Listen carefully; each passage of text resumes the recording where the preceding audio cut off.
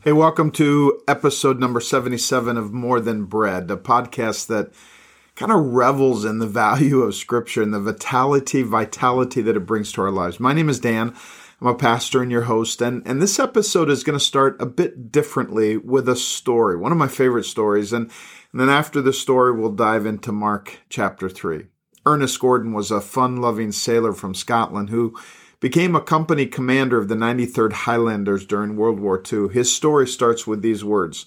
It says, "I was lying at the morgue end of the death house, being on slightly higher and therefore less muddy terrain. This end was the most desirable section of the long, slummy bamboo hut, which was supposed to be a hospital, but had long since given up any pretense of being a place to shelter the sick. It was simply a place where men came to die." I don't know if anyone listening to me has come to the place where you feel like all that you have left to life is death, but I know there are at least a few of us who feel like we're hanging on at the end of our hope. And your hesitancy maybe towards diving into the Word of God is that you think all it's going to do is give you more to do, like it's just all about what I got to do in order to win God's favor. But in reality, so much of Scripture is all about telling us, helping us find life. Ernest Gordon was captured by the Japanese during World War II and assigned to the building of the Burma-Siam Railway. Each day, Gordon joined a work detail of prisoners to build a track bed through low-lying swampland. Prisoners giving even the appearance of slowing down in their work were beaten to death or decapitated on the spot. Thousands of men simply dropped dead from disease, malnutrition, and exhaustion. And before the track was laid, 80,000 prisoners died. That's 393 deaths per mile. Naked except for loincloths, the men worked under a broiling sun and often 120-degree plus heat. Their bodies stung by insects, their feet cut and bruised by sharp stones. Ernest could feel himself gradually wasting away from a combination of beriberi worms, malaria, dysentery, typhoid, and diphtheria. He was too weak to fight off bed bugs and flies. All the illusion of being in control of his own fate, all the illusion of being able to save himself had been stripped away. He mastered the strength to write a final letter to his parents, and then he laid back to die. But something was happening in the prison camp. For most of the war, it had been dog eat dog, even amongst the prisoners. Law of the jungle, every man for himself. Few people cared about anyone other than themselves. Your death simply meant more food for me. Theft was rampant. Men lived like animals with hate and self-preservation, the only motivations for life. But something was happening in the prison camp, something that Gordon would call the miracle on the River Kwai. It all began when Angus died. Angus was a Scottish prisoner in the camp, and when he died, nobody could believe it. He was strong, one of those they expected to be the last to die. And actually, it wasn't the fact of his death that shocked the men, but the reason he died. They pieced together his story after he died. See, the Scottish prisoners of war had a buddy system. Their buddy was called their mucker, and it was your responsibility to make sure your mucker lived. In the I-first culture of the camp, honestly, most didn't take the system very serious, but Angus did. And his mucker was dying. When someone stole his mucker's blanket, Angus gave him his own, telling his mucker that he had just come across an extra one somewhere. Likewise, every mealtime, Angus would get his rations and take them to his friend, stand over him, and force him to eat them, again stating that he had just been able to get extra food. Angus was going to do anything and everything he could to see that his buddy got what he needed to recover. But as Angus's mucker began to recover, Angus collapsed, slumped over, and died. The doctors discovered that he had died of starvation complicated by exhaustion. In other words, he had given up all of his own food and shelter. He'd given everything he had, even his own life, for his mucker. The story of his sacrifice made an incredible mark on the camp. As word circulated of the reason for Angus MacGillivray's death, The feel of the camp, the culture of the camp began to change. Suddenly, men began to take the focus off themselves and put it on others. They started giving themselves away, being generous, helping each other. They began to pool their talents. One was a violin maker, another an orchestra leader, another cabinet maker, another a professor. The men began a university, a hospital, and a library system. And soon the camp had an orchestra full of homemade instruments, and the orchestra played every Sunday in a church worship service that was so powerful and so compelling that even the Japanese guards attended. You know what they called the church? They called it the church without walls. The place was transformed, all but smothered, loved, revived, all because one man named Angus was willing to give his life for someone else. Angus was willing to take himself out of the center of his life. Do you realize how difficult that is? How difficult it is for us to remove ourselves from the center of our hearts, the center of our lives. Do you realize how difficult it is for us to care for others more than we care for ourselves? But here's what I believe. If we want to find life and actually help others find life, we need to get ourselves out of the center of our lives and let the heart of Jesus be our center, right? We've known people who have left an eye-shaped mark on the world. It doesn't leave the world a better place. Makes a mess. But we've also known people who make a glorious mark in the world when Jesus is at the center of their lives. But it isn't easy, is it? Mark 3 gives us a brief glimpse at the journey of taking myself out of the center of my life so that I can leave a gospel Jesus kind of mark in the world. It's the journey of going from foe to fan to family. It's when we become family that we thrive and make a difference in our world. So listen as I read Mark chapter 3 from the New Living Translation, and let's see if we can kind of pull out this journey from foe to family, to foe to fan to family. It says, Jesus went into the synagogue again and noticed a man with a deformed hand. Since it was the Sabbath, Jesus' enemies watched him closely. If he healed the man's hand, they planned to accuse him of working on the Sabbath. Jesus said to the man with the deformed hand, "Come and stand in front of everyone." And then he turned to his critics and asked, "Does the law permit good deeds on the Sabbath, or is it a day for doing evil? Is this a day to save life or destroy it?" But they wouldn't answer him. He looked at them angrily and was deeply saddened by their hard hearts. We'll talk about hard hearts in the next few episodes, actually. Then he said to the man, "Hold out your hand." So the man held out his hand and it was restored. And at once the Pharisees, now if you don't know this, my words, Pharisees were kind of like a certain type of religious leaders. It was kind of a combination of religious leader and political leader all wrapped up into one. And oftentimes we see the Pharisees against Jesus. At once the Pharisees, verse 6, went away and met with the supporters of Herod to plot how to kill Jesus. Jesus went out to the lake with his disciples, and a large crowd followed him. They came from all over Galilee, Judea, Jerusalem, Idumea, from east of the Jordan River, and even from as far north as Tyre and Sidon. The news about his miracles had spread far and wide, and vast numbers of people came to see him. Jesus instructed his disciples to have a boat ready so the crowd would not crush him. He had healed many people that day, so all the sick people eagerly pushed forward to touch him. And whenever those possessed by evil spirits caught sight of him, the spirits would throw them to the ground in front of him, shrieking, "You are the Son of God." But Jesus sternly commanded the spirits not to reveal who he was. After Jesus went up on a mountain and called out the ones he wanted to go with him, and they came to him, and then he appointed 12 of them and called them his apostles.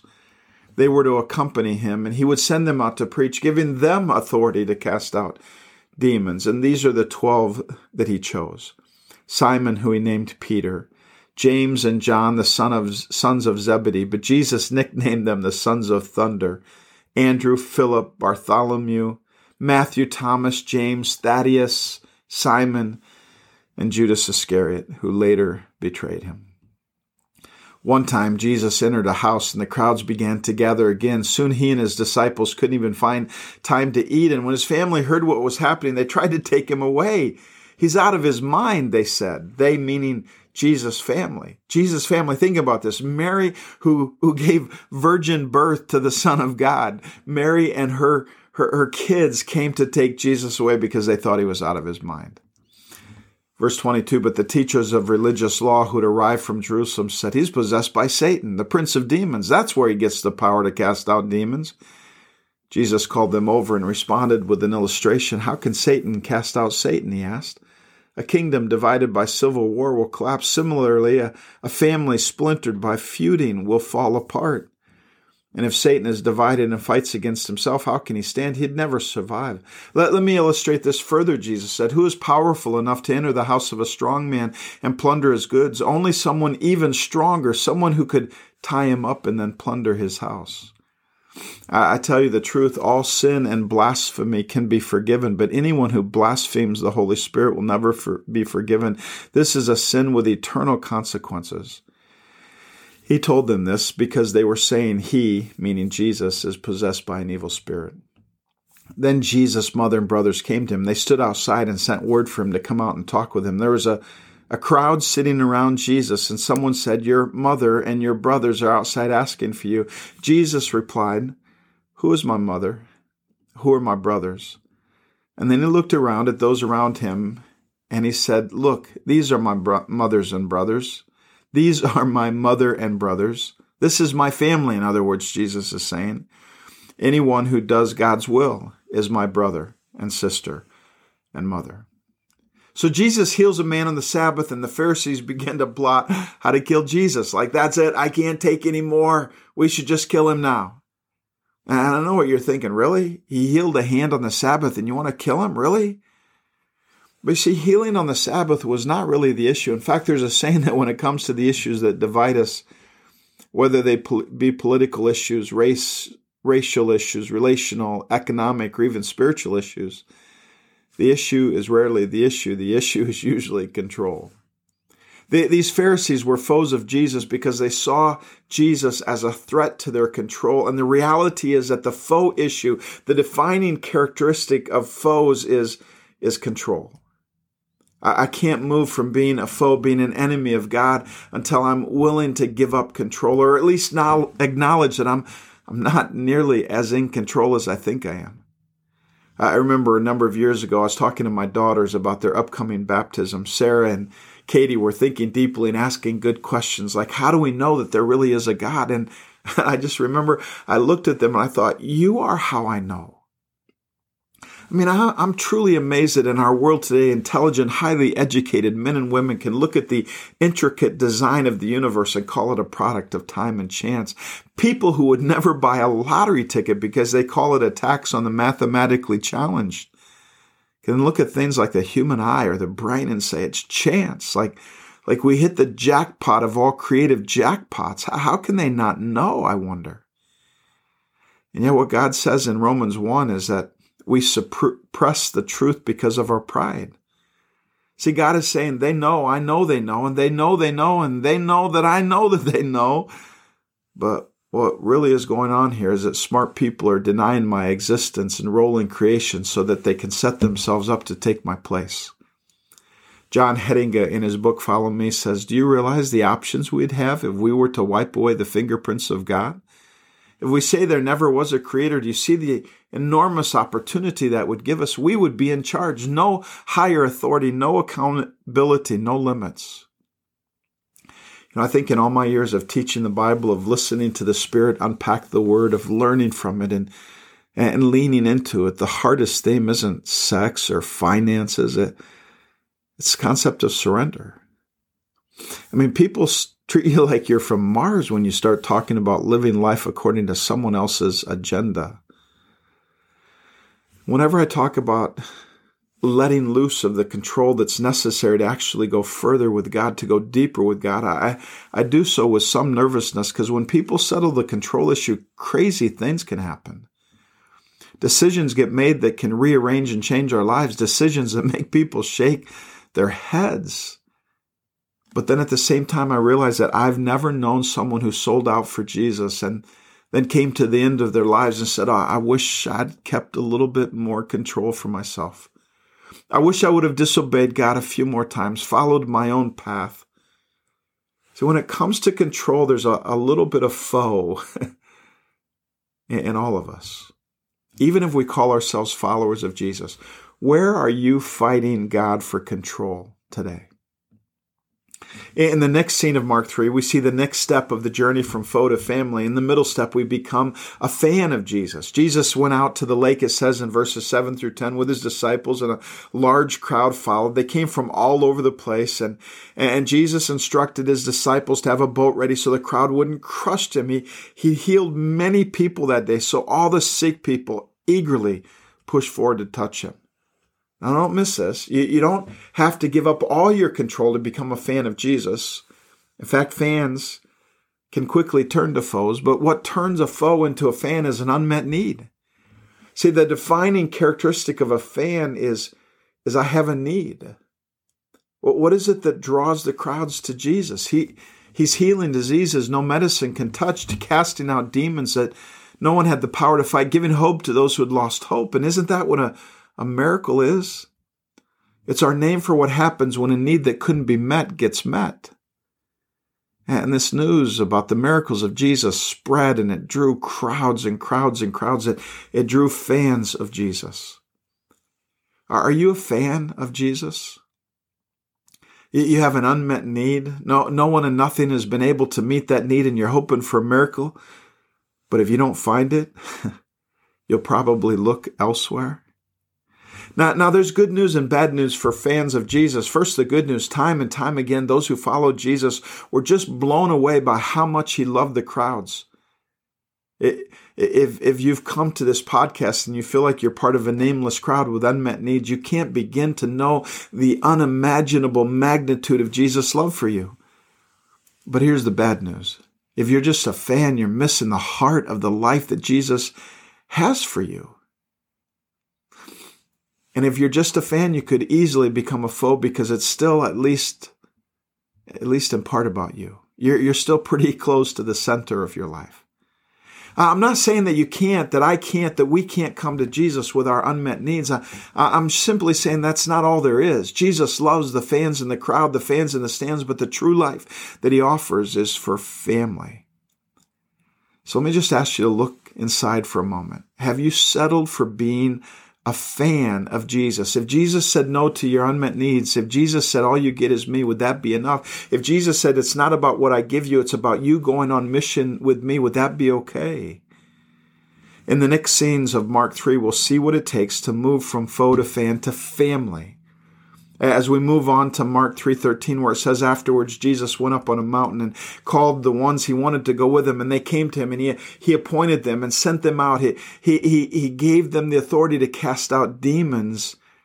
We need to understand this isn't just a backstage pass for an excited fan. This is a calling to be with him, to be on mission with him, to be family. We'll hit that one in the next episode.